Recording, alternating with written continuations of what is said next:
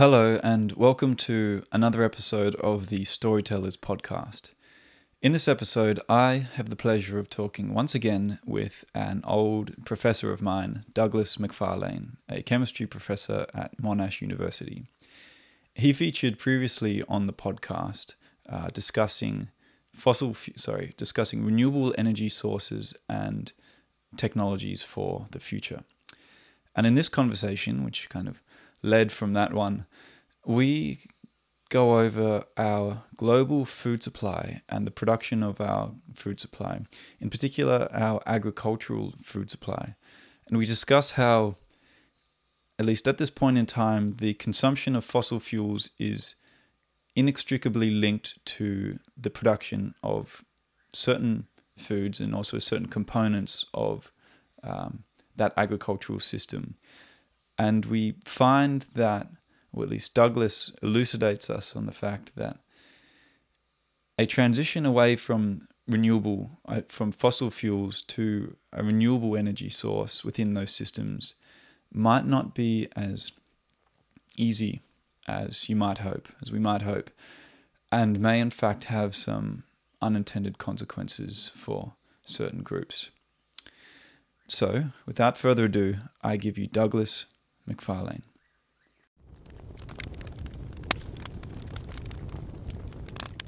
So, today I have the pleasure of talking again to Douglas MacFarlane, a professor of chemistry at Monash University.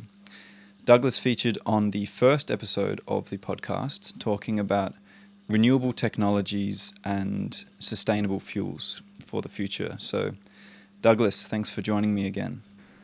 Hi, Lucian, happy to do so.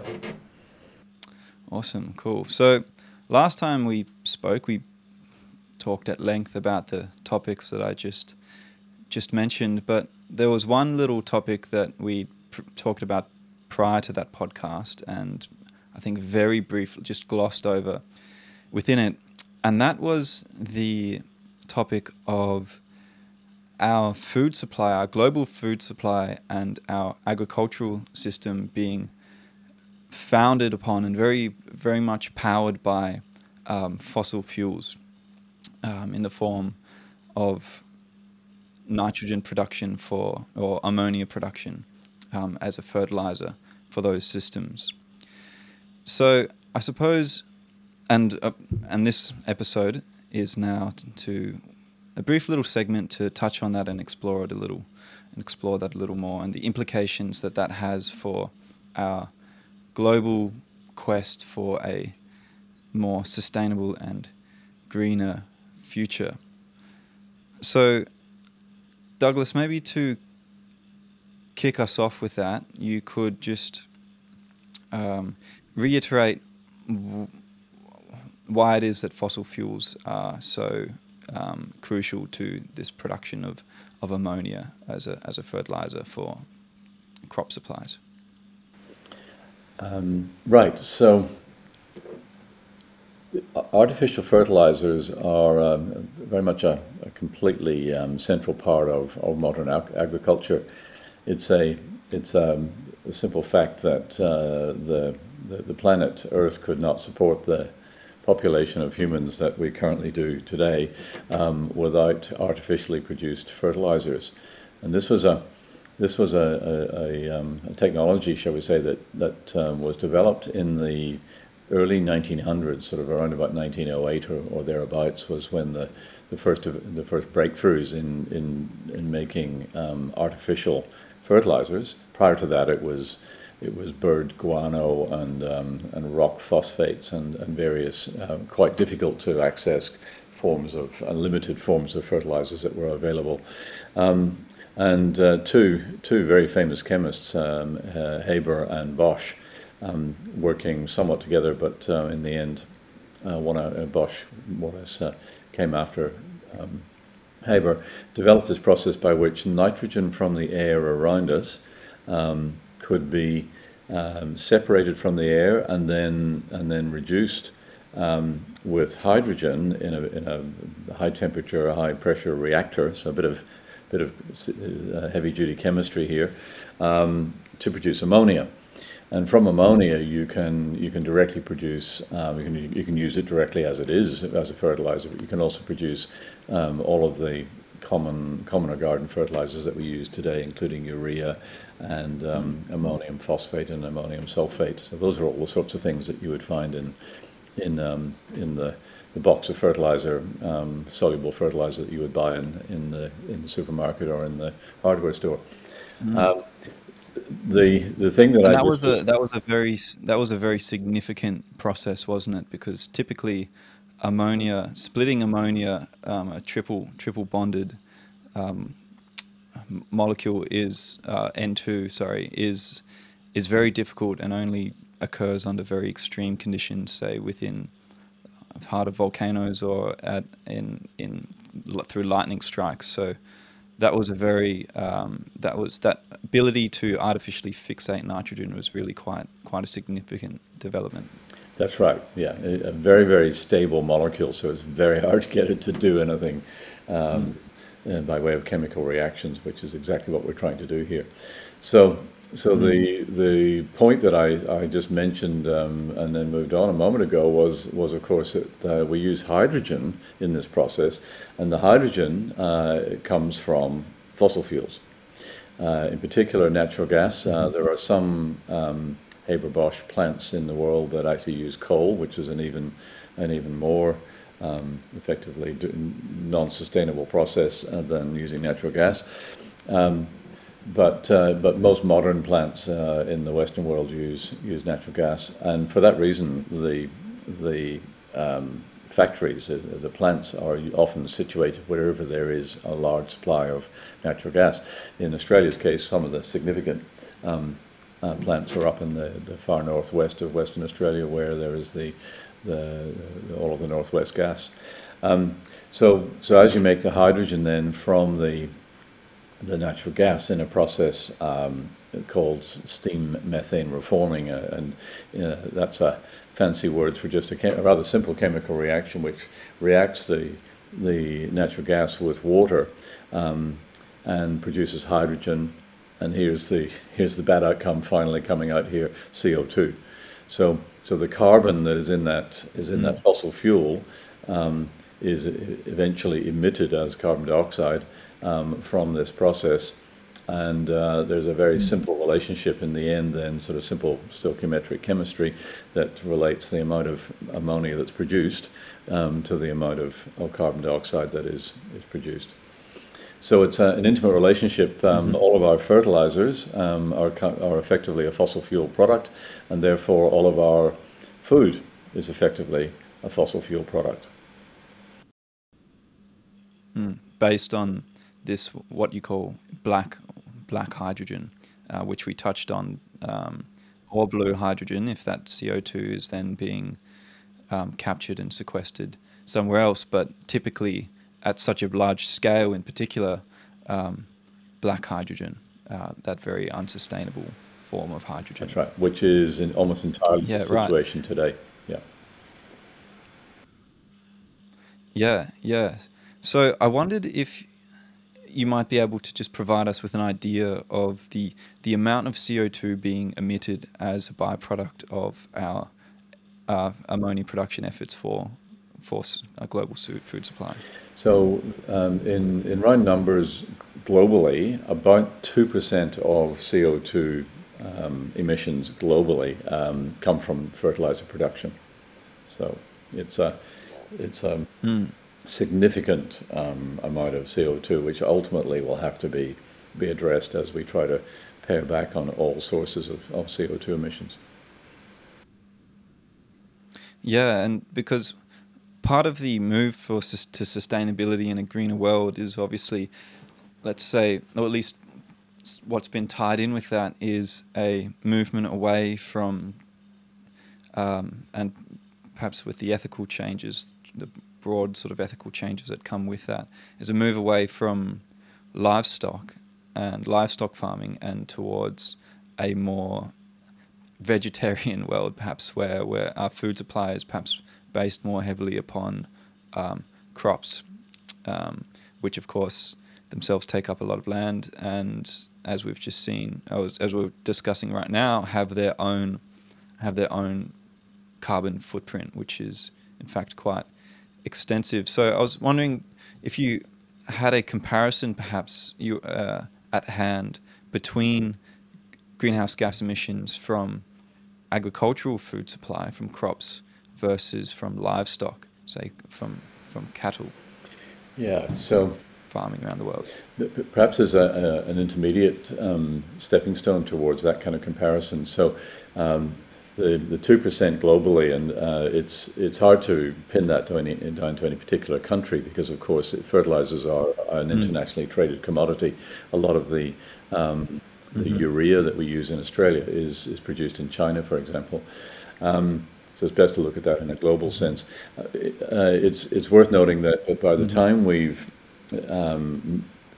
taken that urea or that ammonia out of the factory and finally, put it on a ship, moved it around in trucks, moved it around in the tractor, and finally got it onto the land, we've probably doubled, a bit more than doubled that CO2 footprint. So by the time you've finally got it to the land, So that's not factored into that 2%. no, that's just production. That is just the chemistry, if you like, of producing. So Yeah. add all these other parts, which of course are inevitably part of the story. We're probably upwards around of about 5% of global emissions are related to that production and supply and application of fertilizers. So then of course the next step that you're asking about is, well, how does this then ultimately play into the food that we eat, and the first thing to, of course, note is that the further up the food chain the source of our food is, in other words, livestock as opposed to crops, effectively the efficiency of the utilization of that fertilizer goes down. In other words, the amount of this is the flip side of the coin, and the amount of nitrogen that is used to produce the grass that feeds the cattle that we ultimately eat as meat, of course, is much greater than if we just ate the equivalent amount of crops, of so on. So there's no question that the higher up the food chain we are, the less efficient we are in terms of that nitrogen usage, or alternatively, the bigger our carbon footprint is with that food, because of the amount of nitrogen that's gone into making that food at high up the food chain. So it's not ammonia. It's not nitrogen just for crops. It's for cattle farming too. Well, it's something that needs to be considered. It goes into everything that ultimately we eat. The cattle eat the grass, and the grass is fertilized with those fertilizers. But of course, the efficiency, if you like, of calories eaten is probably the simplest way of looking at it. Calories eaten as beef has used ultimately a lot more fertilizer to make it than the equivalent number of calories as, say, wheat eaten. So I'm not a vegetarian, by the way. It is the reality of the situation. Then there's a secondary. So we're just talking then about the carbon emissions that are implicit in our food, right, because of fertilizers, and the application of them. But there's when you mention cattle, there's a secondary issue there, and maybe there's even a third issue I'll come back to. But it's the secondary issue with livestock, all livestock, but worse with cattle than sheep and other livestock, is of course the methane emissions that come from their metabolism, from their stomachs, basically. Which in Australia, for example, something like 11% of our greenhouse gas emissions of all sorts come from that particular source. So, really, that's crazy. That's a lot. Yeah.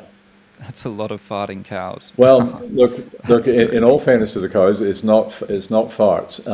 It's more belches. It comes out of their stomach, comes up out of their stomach. Yeah. Okay. Yeah. Yeah. Right. So, and Okay. the thing to explain, of course, is So it's not really a. Okay. So. Sorry, Yeah, I was keep going to going. say the thing Continue. to explain, first of all, of I course, is interrupted. that this is not carbon dioxide. So it's important to realize that there are a number of greenhouse gases that go into the overall greenhouse phenomenon, shall we say. CO2 is one of the biggies. Methane itself, which is what we're talking about here, that is in cattle belches, is another molecule, methane, but is also quite important as a greenhouse generating gas.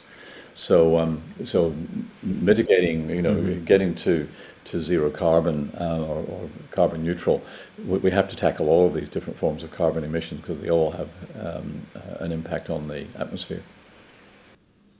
Yeah, CO2 is very much focused upon, but in reality, though methane does not last as long in the atmosphere in that form, uh, its impact, its ability to cause global warming is much greater than CO2 by quite a few factors. Right? Is that right? I've forgotten what the comparison is, but it's quite significant in terms of how the intensity of methane in comparison to CO2.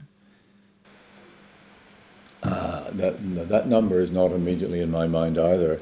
Um, Perhaps when we're talking about comparing different gases, it's also then worthwhile bringing into the discussion another gas, nitrous oxide. Lots of people know of nitrous oxide as something that you can use to juice up the performance of an engine, but it's also emitted from fields after they've been fertilized, and even by also in cattle rearing. So nitrous oxide is a very potent. I think it is probably one of the Hmm. most commonly emitted Hmm. potent gases, 300 times per molecule more potent than carbon dioxide. So nitrous oxide is another baddie, if you like, that we have to focus on. And cattle rearing, as I say, is a significant part of the story there. In reaching climate neutrality, so to speak, if we want to, it's not just about carbon. In other words, nitrous oxide would also have to be on the list of things to be eliminated. Yeah, yeah, okay.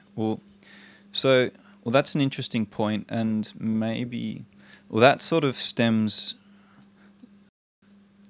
that sits at a higher level. So, what we can maybe talk about now is, well, okay, well, what are the implications then of a global food supply based very heavily upon the production of ammonia, as a or fertilizer, and that fertilizer being produced through or alongside the emittance of CO2.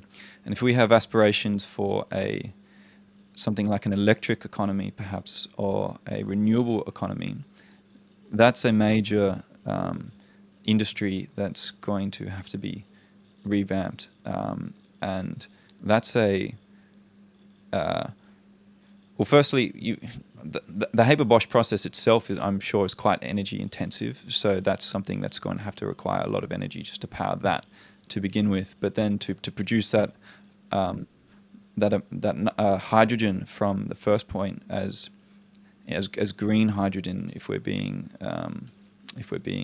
let's say, optimal here.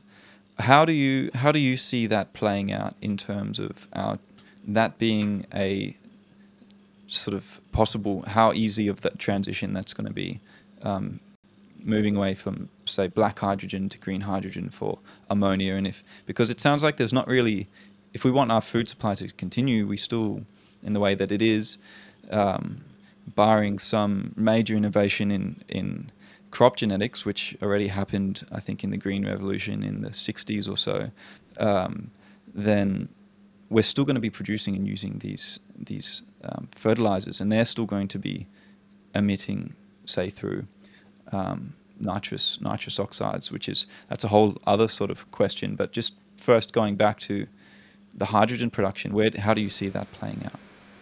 Yeah, so we talked about this to some extent in the previous podcast, but the Mm. one of the steps there is to use green hydrogen into the Haber-Bosch process. So Hmm. the chemistry remains the same, but the source of the hydrogen is now different, and that green hydrogen.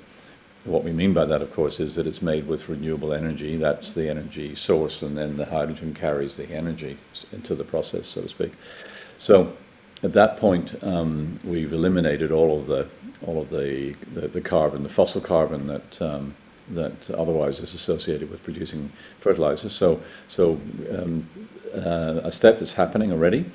A lot of research going in around the world on doing this most efficiently, etc., and including in our own group on a next generation technology that even removes the need for the Haber-Bosch process itself and just relies on electrolysis to make the ammonia. That process Oh, becomes okay. more, Yes. yeah, yeah.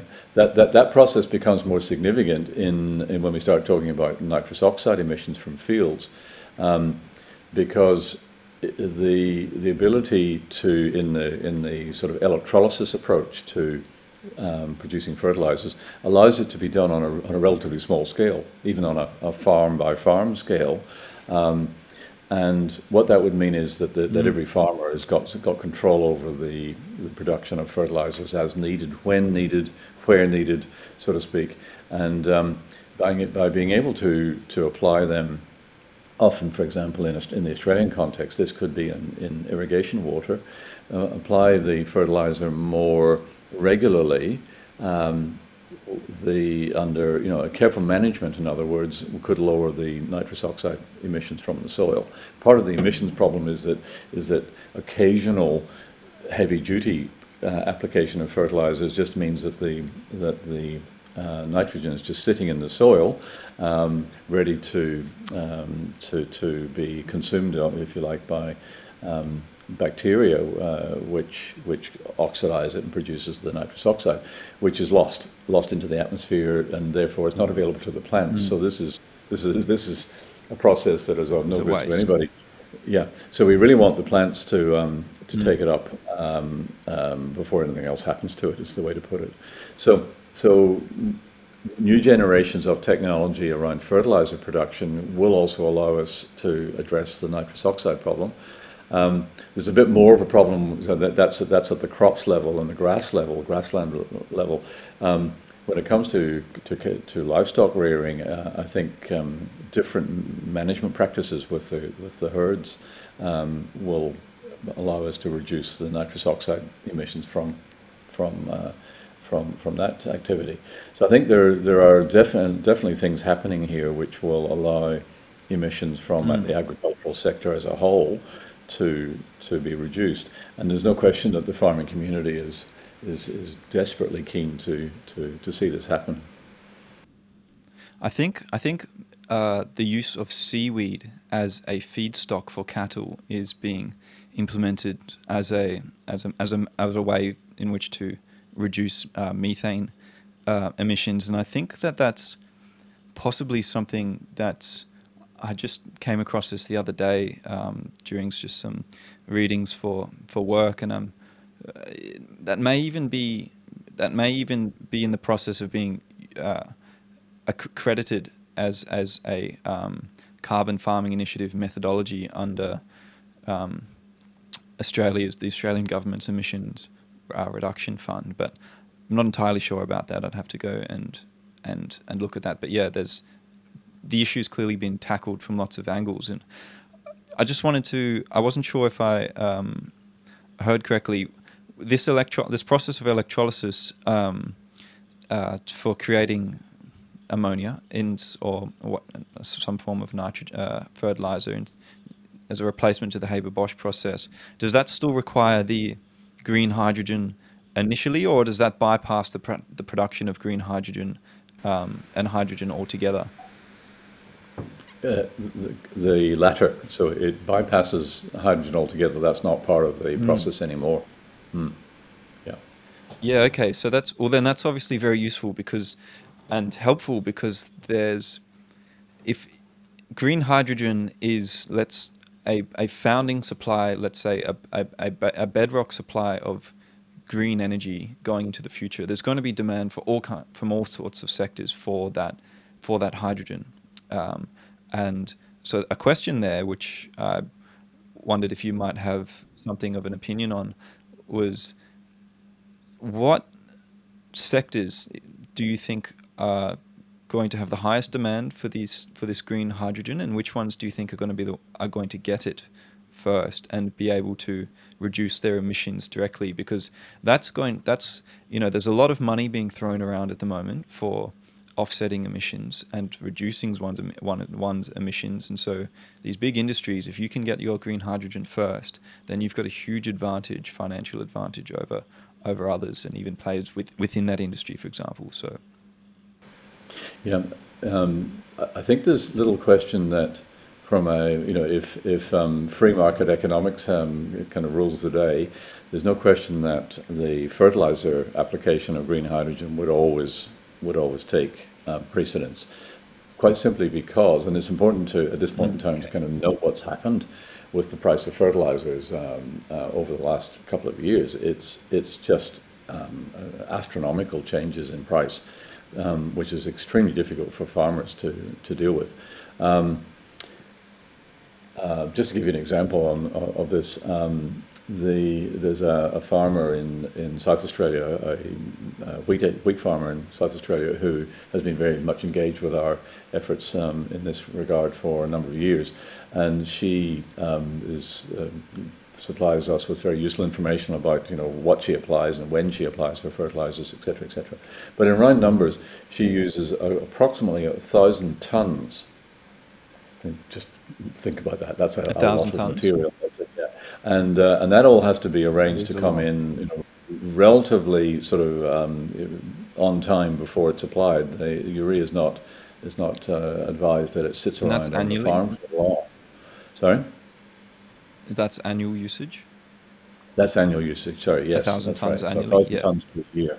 That's a lot of stuff, yeah. Right, no, the price of that has risen from approximately something of the order of $500 a ton to something of the order of $2,000 a ton just over the last couple of years. That's outrageous. So $2,000 a ton with 1,000 tons is $2 million worth of fertilizer. And that, wow. Fully 3/4 of that was sort of an unexpected increase in price. So you can just see how this is troublesome times for farmers. So back to my original point. What's the cause of that increase? What's the direct cause of that increase in price? Sorry, if you're aware. Multiple forces, if you like, over the last 2 to 3 years, driving up the price of natural gas, which of course is a traded commodity. So it's impacted by a lot of different factors. So as the price of gas goes up, then multiplied up, so to speak, so does the price of fertilizers. And so that's that happened, initial of course. Feedstock then. Yeah, that's right. So as I say, we're all probably aware of just how in Australia our gas bills have gone up, and that's fed directly through, multiplied up to the price of fertilizers. So then going back to the original question, which is what will be the way that this market unfolds? Well, the value of green hydrogen fed into the Haber-Bosch process for green ammonia, to produce green ammonia, is sufficiently high that I think it will under sort of free market economic sort of conditions will definitely will be the priority. And then you might say that the use of hydrogen as a fuel, which has almost the lowest value of all the things that people could do with hydrogen. So that application is liable to come last, or in other words, only when volumes are truly enormous. Yeah. Okay. So hydrogen being directly used as a fuel rather than takes a back seat in terms of it being used as a feedstock for other processes, or for even being used for the production of ammonia itself as a fuel, not a fertilizer. Yeah, right. Well, that's fascinating. I'm not sure if there's anything else there that I wanted to explore on that topic, unless you had anything more that you wanted to say on that. I think that's painted quite an interesting picture of the as our last conversation did, of the nature of uh, processes and their inputs, and just the play of energy, I suppose, throughout our global economies, and the consequences that has when one's searching for alternative fuel sources and renewable fuel sources. And it sounds like, though, that a technology like the one that you mentioned of an electrolytic system replacing the Haber-Bosch process and being able to be instantiated even just at the farm level could really revolutionize that industry, enormously cut costs for farmers, and just flip the whole thing on its head and make farming viable again. Even if you're looking at $2 million a year annually just for the fertilizer to then grow the grass for the cows. So yeah, that sounds like a very powerful Yeah, bit of technology. Well, absolutely. so And I think we should probably. mm, So just one last thought about mhm, that is I think it's probably important to recognize that we've discussed this in the context of Australian, trends or ambitions towards zero emissions, costs for farming, the need for sustainable farming, et cetera, et cetera, et cetera.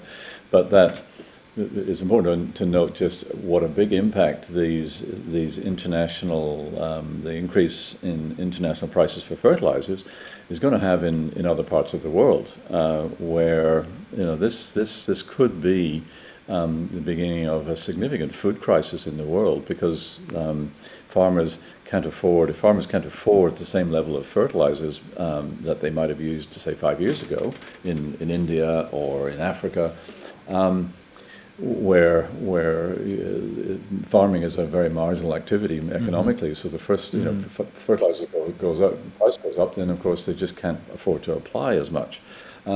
Net result is lower yields, and the result of that, of mhm, course, is ultimately in some regions is going to be starvation. So, I think mm, this issue surrounding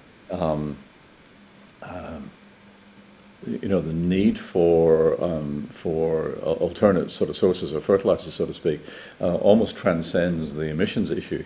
Um, Perhaps one yeah, should also connect right back when we were talking before about why did fertilizer prices go up? Because gas prices have gone up. Why have gas prices have gone up? And this is an unfortunate link to draw an inconvenient truth. The gas prices have gone up largely because the natural gas is seen as one of the cleaner fossil fuels, mm, so mhm, that various countries are edging their mix of energy supply towards gas or gas fired gas turbine based electricity generation, for example. So snapping mhm, up supplies of natural gas wherever they can in the world, because so they can lower their emissions. So mm, at that particular point, what you can see is a genuine tug of war between emissions lowering mm, and food supply. And it's not in the same country. It's often it's going to be the richer countries that can afford to pay the high prices for gas, and then the less fortunate will be able to produce less food because of the higher prices of fertilizers that ends up uh, indicating. So, unfortunate situation, and that's why it's desperately urgent that we find other ways of making fertilizers. well, yeah, of course. And it's an interesting point, though, with the natural gas, because it's seen as by many, I think, as a sort of, say, for example, I believe the previous government, Australian government, sort of proposed Australia's transition to renewable um, fuels, a renewable economy, coming off the back of new uh, use and production of natural gas. And that was, not looked upon very favorably by many Australians. I'm sure anyone that might slightly call themselves a greenie. But what you've just been talking about calls into question the utility of that, the use of that natural gas, and even the necessity of the use of that natural gas, not just for energy supply, but for something like, um, for something like, sorry, there's just someone out there knocking on my door. For something like fertilizer production. And how can you, so that, well, then that calls into question, well, can we afford to not use natural gas? And can we afford to not, say, open some of these new plants if we're not able to, in the meantime, develop alternative ways of developing ammonia? And that then restriction of natural gas and those raising prices, destroying our food supply because we weren't willing to utilize more of it in under the guise of reduced emissions and renewable economy, and everyone thinking that by crushing the use of natural gas, they're saving the world and doing a good thing and forcing the advent of, let's say, the electric economy. So that's a tricky question then, isn't it? Because, well, maybe you think you're doing something good in that sense, but what you're doing is potentially spelling the downfall of our food supply, and particularly in these poorer regions, and putting our farmers worldwide into poverty, to say the least. So, yeah, it's as these topics always end up being, and anything that is enormously systematic and um, um, intricate and complex like that, there's just so many aspects, isn't there, of the story that, and it's not a straight line to walk. And I suppose that's, from a purely pragmatic and dispassionate view, that's why this whole process is so difficult and not as easy as some people might think it is. And so it's not a simple solution of going green, is it? No, no, and as you say, it's not a straight line either. We may have to make some compromises, like using more natural gas and less coal. Mm. That makes sense. But it also has that other consequence that you just mentioned. So we really got to manage that situation very, very carefully. Yeah, exactly. Well, I think this conversation has highlighted that quite nicely, and that's something that we explored in the last one. And I think I'm happy to leave that there if you are, Doug. I believe we accomplished what we wanted to here, and this is a very useful little bite-sized segment, I think, for a podcast. Was there anything else that you particularly wanted to touch on, or shall we call it at that? No, I think that's a good expose, so to speak, of the situation and how it's sort of evolving. Awesome. So do I. So do I. Well, thanks again for joining me, Doug. I'm sure we'll have you back on again at some point in the future, and it was a pleasure to talk about these topics again. All right, Lucian. Cheers.